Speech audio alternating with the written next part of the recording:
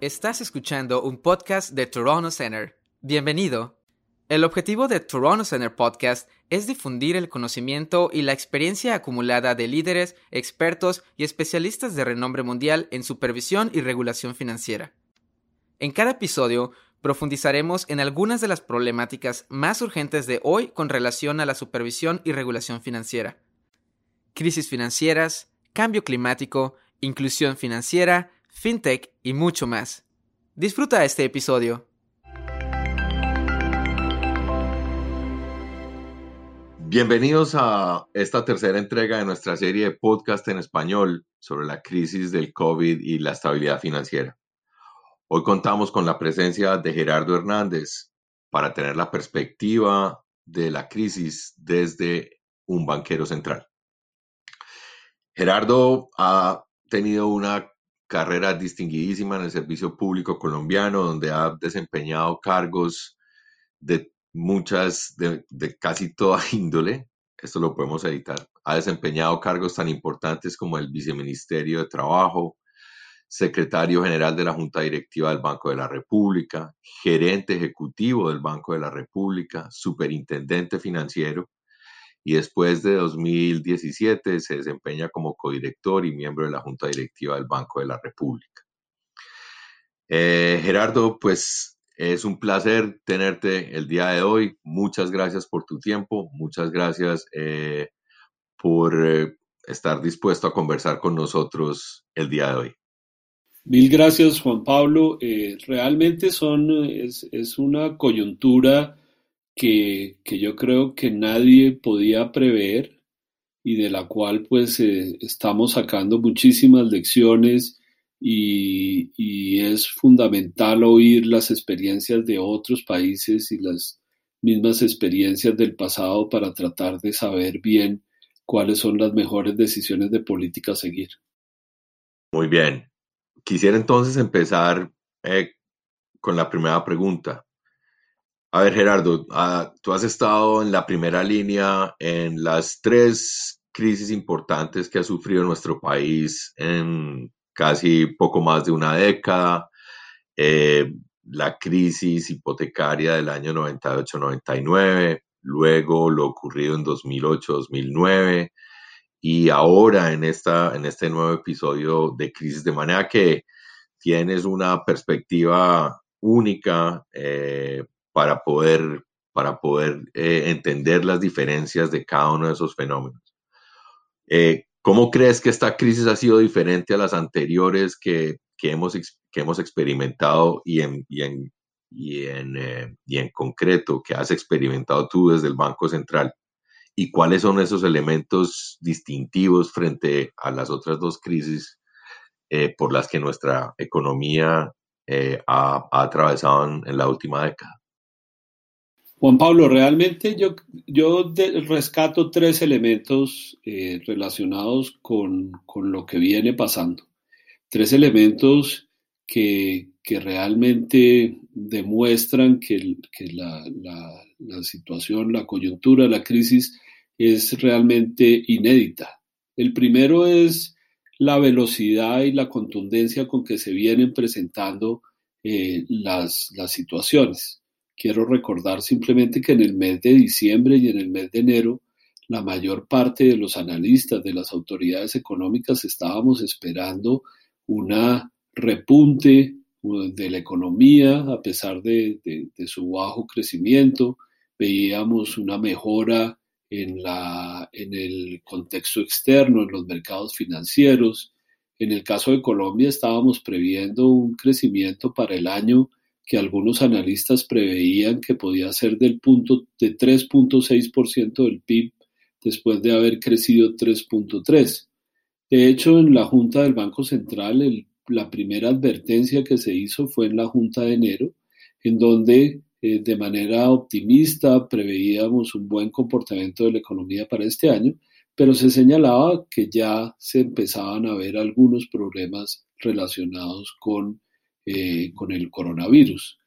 Lo que sucedió en los 2 meses siguientes, porque hay que recordar que estamos hasta ahora en el mes de abril ha sido de una velocidad y de una contundencia increíble. Cambios muy rápidos, cambios muy profundos, afectación en la liquidez de los mercados monetarios, una enorme volatilidad.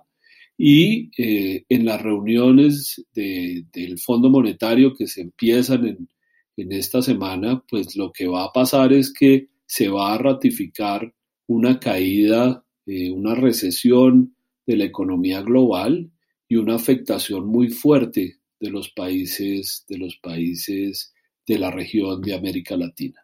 Entonces, el primer elemento es que, a diferencia de otras crisis en donde uno iba viendo que las turbulencias se iba formando, en el caso de las finales de los años 90, fue una crisis de libro de texto en donde había desequilibrios macroeconómicos, había problemas relacionados con cierre de mercados internacionales, digamos problemas ya de banca pública, no buena regulación y supervisión. En esta oportunidad realmente ha sido un tsunami muy fuerte que ha cambiado todas las perspectivas en esta coyuntura. El segundo elemento, Juan Pablo, es la respuesta de las autoridades. La respuesta ha sido muy rápida y yo creo que eso ha sido todo un aprendizaje de lo que sucedió con la crisis de Lehman Brothers.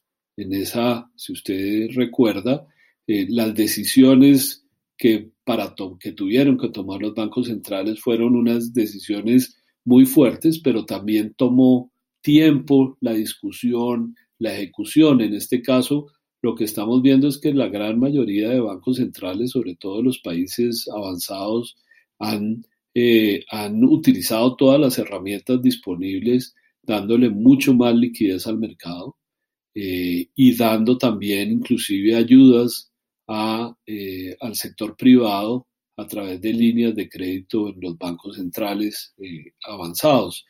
Hemos visto cosas similares en los bancos centrales de la región. En el caso de Colombia, lo que inmediatamente hicimos fue ampliar la liquidez del mercado para asegurar el sistema de pagos, y al ampliar la liquidez, pues me refiero a que ampliamos muchísimo los cupos de acceso a las ventanillas del Banco de la República, ampliamos las entidades que pueden tener acceso a esos repos. Normalmente se trabaja con entidades bancarias, y acá ahora tomamos la decisión de permitir que todos, digamos que casi todo el universo de entidades financieras puedan tener acceso al Banco Central. También ampliamos el número de instrumentos para hacer operaciones repo. Normalmente son títulos de deuda pública, ampliamos también a títulos de deuda privada, y de esa forma pues hemos logrado darle una mayor liquidez a todas las entidades. Pero, pues naturalmente el efecto, sobre todo el efecto del confinamiento, tiene unas implicaciones muy fuertes para el sector financiero, para el sector productivo, en la medida en que se están apoyados por los gobiernos, todos estos programas de alivios a los deudores, pues eso va a tener algún efecto en el sector financiero. Y en ese sentido también lo que ha sido positivo es que la mayor parte de los países de la región venían trabajando ya en mejorar la regulación y la supervisión, y eso en este momento pues es crucial porque le va a permitir a los supervisores y a los reguladores financieros actuar de una manera preventiva. El tercer elemento va atado con esto, Juan Pablo, y es el siguiente, y es ¿qué va a pasar? En países como Colombia, en donde hay un confinamiento obligatorio, pues naturalmente son prácticamente un mes o un mes y medio en donde la economía se para en buena medida, y en donde no solo se afecta muchísimo a las personas de ingresos bajos, sino también a sectores como pueden ser los sectores que nosotros llamamos de cuenta propia, los que tienen sus emprendimientos, los que tenían o que tienen pequeños almacenes, pequeñas ventas. Y esto, pues naturalmente, la gran pregunta es qué va a pasar y cómo va a reaccionar la economía hacia el futuro. Un poco la impresión que tenemos de hablar con algunas entidades financieras aquí en Colombia es que ellos pues ven o tratan de ver esto como un proceso en donde pues lo primero que hay que tratar de resolver es esta situación tan fuerte que hemos tenido en el último mes y medio, pero también preparar las baterías para cuando la economía se reactive. Y en ese momento, pues es fundamental es que haya muy buena liquidez del mercado, pero también que las entidades tengan, digamos, estén en una buena situación de solvencia para poder empezar nuevamente a prestar. Entonces, las diferencias son enormes, pero creo que lo que uno puede ver es que las experiencias de las crisis anteriores han servido para que las autoridades económicas reaccionen de una manera muy rápida y eso está haciendo una enorme diferencia en este momento. De hecho, si usted mira, Juan Pablo, uno puede ver toda clase de dificultades en todos los campos, pero afortunadamente hasta el momento no hay ninguna evidencia de que se estén presentando problemas en el sistema financiero en los países que están más afectados. Y eso creo que habla bien del trabajo que se hizo previo a esta situación y de las medidas que están tomando las autoridades económicas. Muchas gracias, Gerardo. Quisiera entonces como tomar algo de lo que dijiste, no entrar en detalle sobre las medidas que ante la crisis han tomado los demás bancos centrales, pero quisiera preguntarte cuál es tu opinión, un poco retomando la frase de Mario Draghi de hacer lo que sea necesario, o ahora más recientemente la señora Lagarde, que no hay límites de una política sin límites. ¿Tú crees que existen algunas líneas rojas que no deban cruzarse? ¿O cuál es tu posición personal, digamos, o tu posición en este sentido? Yo creo que lo que sucedió es un cambio de esta idea que había el año pasado sobre la normalización de la política monetaria. Creo que en el primer semestre del año pasado había una percepción de que los bancos centrales iban a empezar a aumentar las tasas de interés y que iba a haber, digamos, de alguna forma un apretamiento de la política monetaria global. Lo que sucedió pues es claramente todo lo contrario, es decir, caídas bajas en las tasas de interés de intervención de los bancos centrales, liquidez mucha, y eso pues naturalmente tiene unas implicaciones y es que va a haber unos periodos o va a seguir un periodo de tasas de interés muy bajas. El BIS en varios de sus trabajos ha venido llamando la atención sobre estos periodos tan largos de tasas de interés bajas y el impacto que puede tener en la estabilidad financiera, ¿no? De épocas de muy bajas tasas de interés puede llevar a que se gesten problemas de estabilidad financiera posteriormente, porque pues con un costo muy bajo del dinero, pues entonces el crédito consumo se dispara, los hogares empiezan a tener, digamos, a asumir obligaciones que no necesariamente están acordes con sus ingresos, etcétera, etcétera. Y pues naturalmente ese es sin duda una de las limitaciones que tiene estas políticas de amplia liquidez. Lo otro, pues ya pensándolo como un banco central, pues naturalmente es muy distinto cuando los bancos centrales como los europeos pueden emitir moneda de reserva a países como los nuestros, en donde nuestras monedas no son monedas de reserva.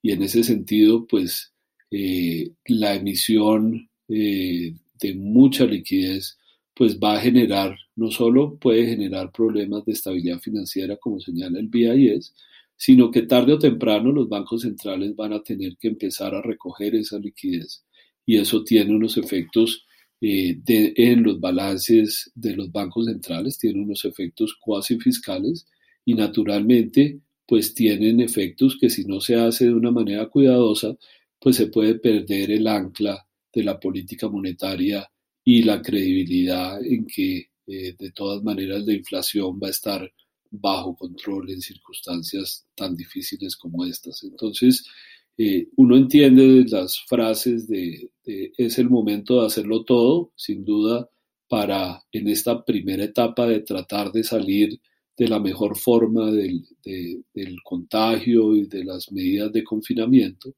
pero también yo diría que todo lo que haya que hacer hay que hacerlo con mucha prudencia y sobre todo pensando en esta segunda etapa que viene, que es la de cómo reactivar la economía y cómo poder poner a funcionar nuevamente el canal del crédito de una manera adecuada. Perfecto, entendido el punto. Ahora bien, quisiera cambiar un poco, digamos, el tema y, y preguntarte sobre mecanismos de coordinación tanto a nivel nacional como regional. Digamos, después de la crisis de 2008-2009, todas las jurisdicciones del mundo creo que introdujeron en su regulación algún mecanismo de coordinación interinstitucional de estabilidad financiera y pues Colombia no ha sido la excepción. Eh, Primero, a nivel colombiano, ¿cuál sería la evaluación?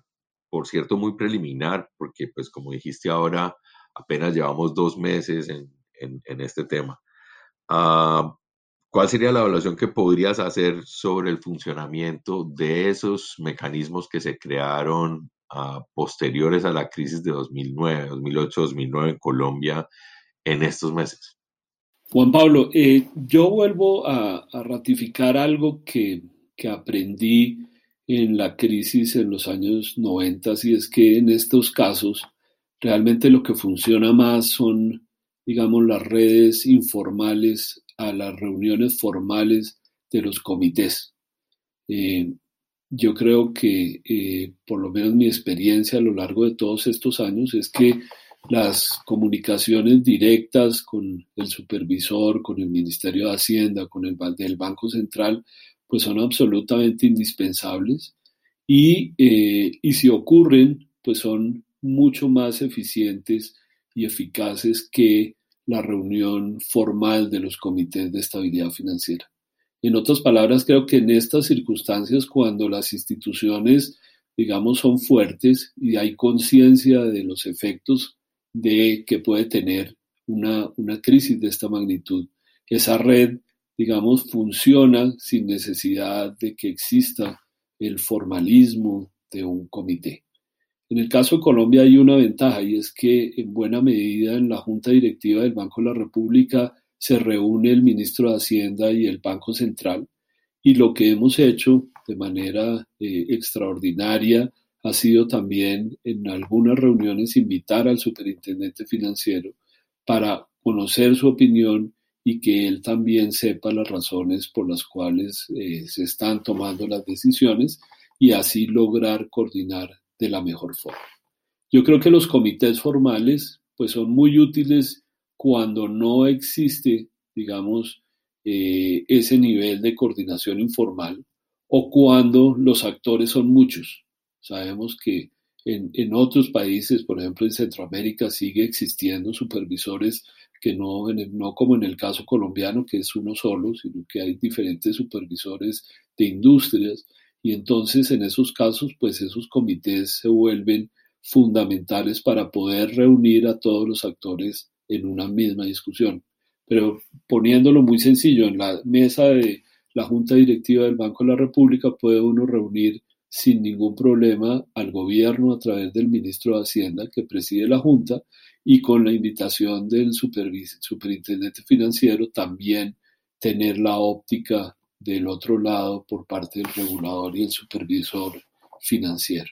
Ahora, a nivel, digamos, internacional de las operaciones de los bancos colombianos en el exterior, como usted sabe, los bancos colombianos tienen una participación grande y ha sido creciente en los países de Centroamérica y en países de Suramérica, especialmente en Centroamérica.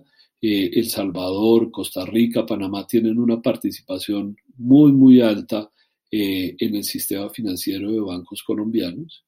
Yo creo que hay dos temas o dos puntos, dos elementos muy importantes. El primero es el hecho de que Colombia logró expedir una ley de conglomerados financieros.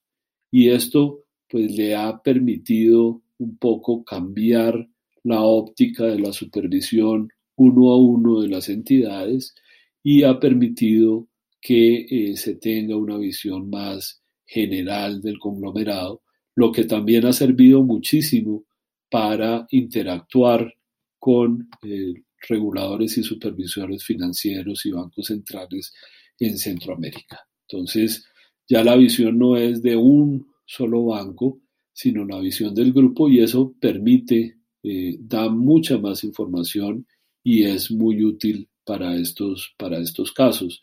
Eh, ya en el año pasado se estaban haciendo los primeros colegios de supervisión de conglomerados financieros, o si no lo lograron hacer precisamente por la crisis, ya estaban planeados. Y tengo información que se han venido reuniendo de manera virtual con las distintas superintendencias a través de este Consejo de Supervisores de Centroamérica, en donde Colombia participa afortunadamente y que permite pues la coordinación entre todos los países.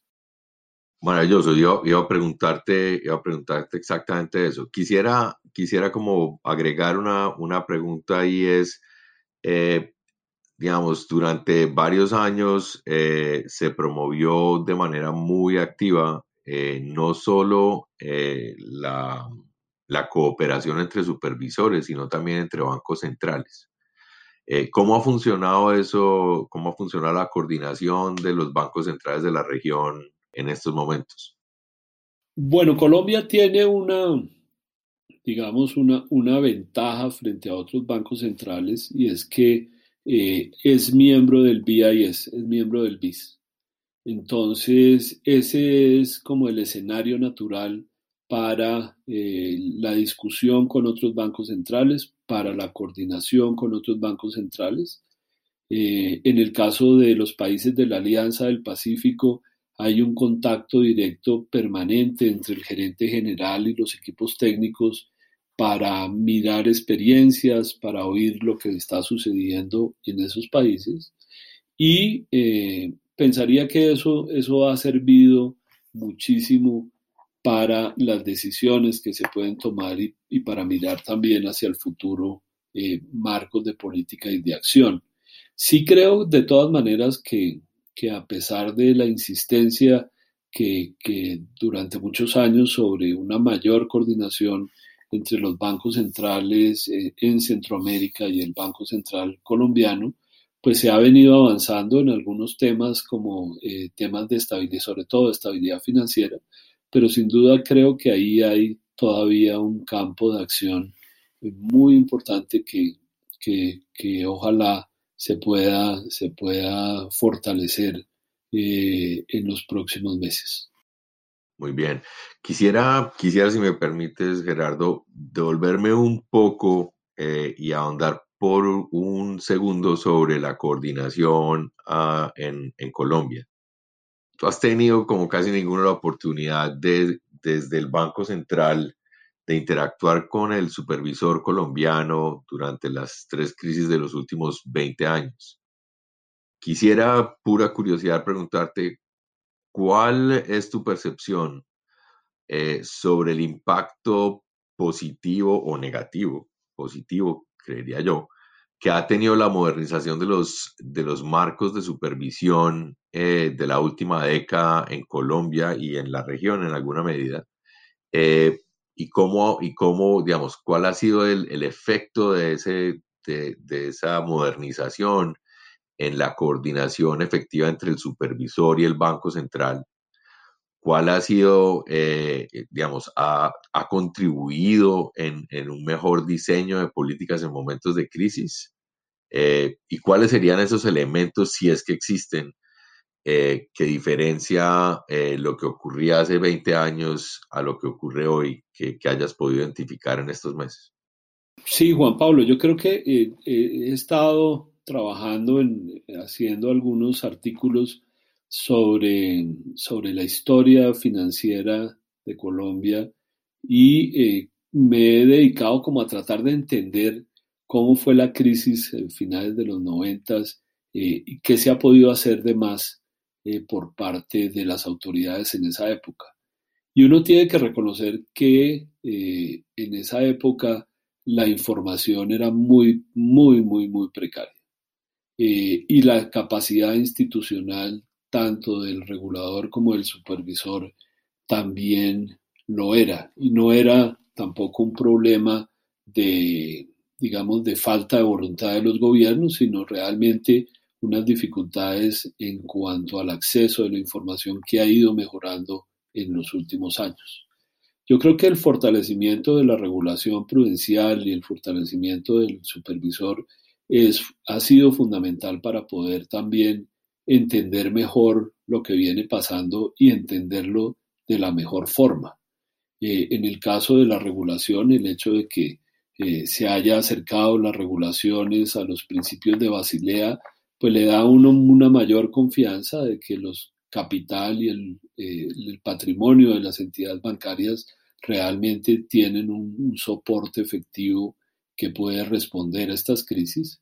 Pero sobre todo en este caso, por ahora, lo que ha sido fundamental es todo el acercamiento a la mejor regulación del IRL a los temas de liquidez de las entidades financieras.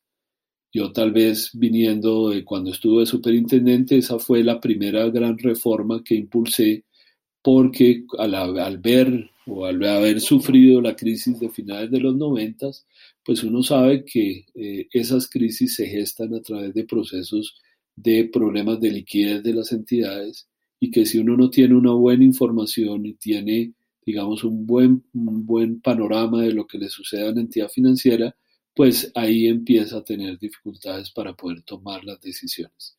Entonces yo creo que el hecho de que tengamos unas mejores regulaciones en materia de solvencia, en materia de riesgo, en materia de indicadores de IRL, ha sido muy positivo. El hecho de que, por ejemplo, en Colombia el Banco Central hace también unos stress test independientes a los que hace el supervisor, pues facilita la discusión y muchas veces permite en algunos casos tener unos escenarios más ácidos o menos ácidos que le ayuda a uno al análisis. Y sin duda, la nueva visión de la superintendencia basada con una supervisión basada en riesgos, pues ha permitido que de manera preventiva y anticipándose a los hechos, pues el supervisor pueda intervenir de una manera más fácil y más rápida frente a dificultades individuales de actores del sistema. Y yo creo que en esta circunstancia, pues el conocimiento de la Superintendencia Financiera de Colombia sobre sus entidades reguladas es mucho mayor a la que teníamos en el pasado y en la forma como se trabaja también hay una relación más directa y más cercana con las entidades que se están vigilando y todo eso ayuda muchísimo a tener un panorama más claro y para poder enfrentar lo que yo llamo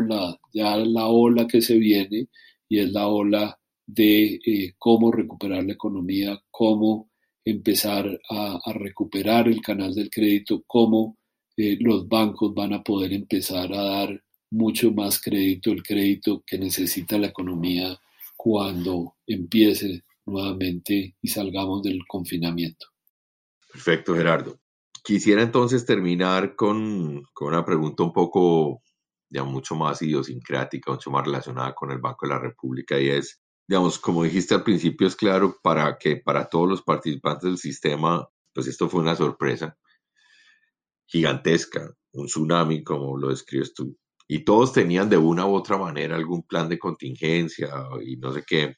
Pero digamos, la magnitud y la naturaleza del choque que hemos sufrido, pues creo que nos puso en problemas a todos al inicio. ¿Cómo ha respondido el Banco de la República en su continuidad de negocios en este escenario? ¿Y cuáles son las lecciones que has podido o que ha podido la Junta hasta ahora obtener en lo que va de la crisis? Juan Pablo, yo diría que hay dos características que me parecen bien importantes. Uno, Colombia venía haciendo un esfuerzo muy grande en vincular a la población al sistema financiero a través de mecanismos digitales, eso que llamábamos o que llamamos la inclusión financiera. Y yo creo que por lo menos en estas semanas en donde el choque ha sido tan duro, el confinamiento, ha sido interesante ver cómo esos canales digitales están funcionando, cómo las personas están pudiendo hacer sus operaciones a través de esos canales digitales. De hecho, vimos como en los primeros días una mayor demanda de efectivo en las sucursales regionales que tiene el Banco de la República, pero eso se calmó y ya ahorita no estamos viendo unas mayores demandas, digamos, del público por tener efectivo. Sí, una decisión del público por tener más liquidez, o sea, tener sus recursos más en cuenta corriente, cuenta de ahorros, menos digamos, en otro tipo de instrumentos. Pero me parece que eso habla bien, digamos, de los procesos de inclusión y de digitalización que estaban haciendo los bancos en Colombia. Y eso también ha sido muy importante porque está permitiendo que el gobierno también pueda realizar, digamos, las transferencias de subsidios a las poblaciones más pobres a través de estos medios digitales de la banca. En el caso del Banco de la República, pues veníamos trabajando muy fuerte en unos planes de contingencia, han funcionado, naturalmente con dificultades en algunos casos por la introducción de nuevos instrumentos para dar la liquidez, pero digamos que en general, tanto la oficina principal como las diferentes regionales vienen trabajando de una manera sin mayores problemas en la distribución del efectivo y hemos estado utilizando sin duda mecanismos de teletrabajo y de conexión remota de manera permanente, tanto los miembros de junta, los principales, el equipo técnico del banco, y lo mismo las áreas, digamos, de operación bancaria que tienen a su cargo los sistemas de cuentas de depósito, los sistemas de negociación electrónica. Afortunadamente, hasta la fecha no hemos tenido dificultades y los planes de contingencia se han venido cumpliendo de manera adecuada. Pues Gerardo, muchísimas gracias.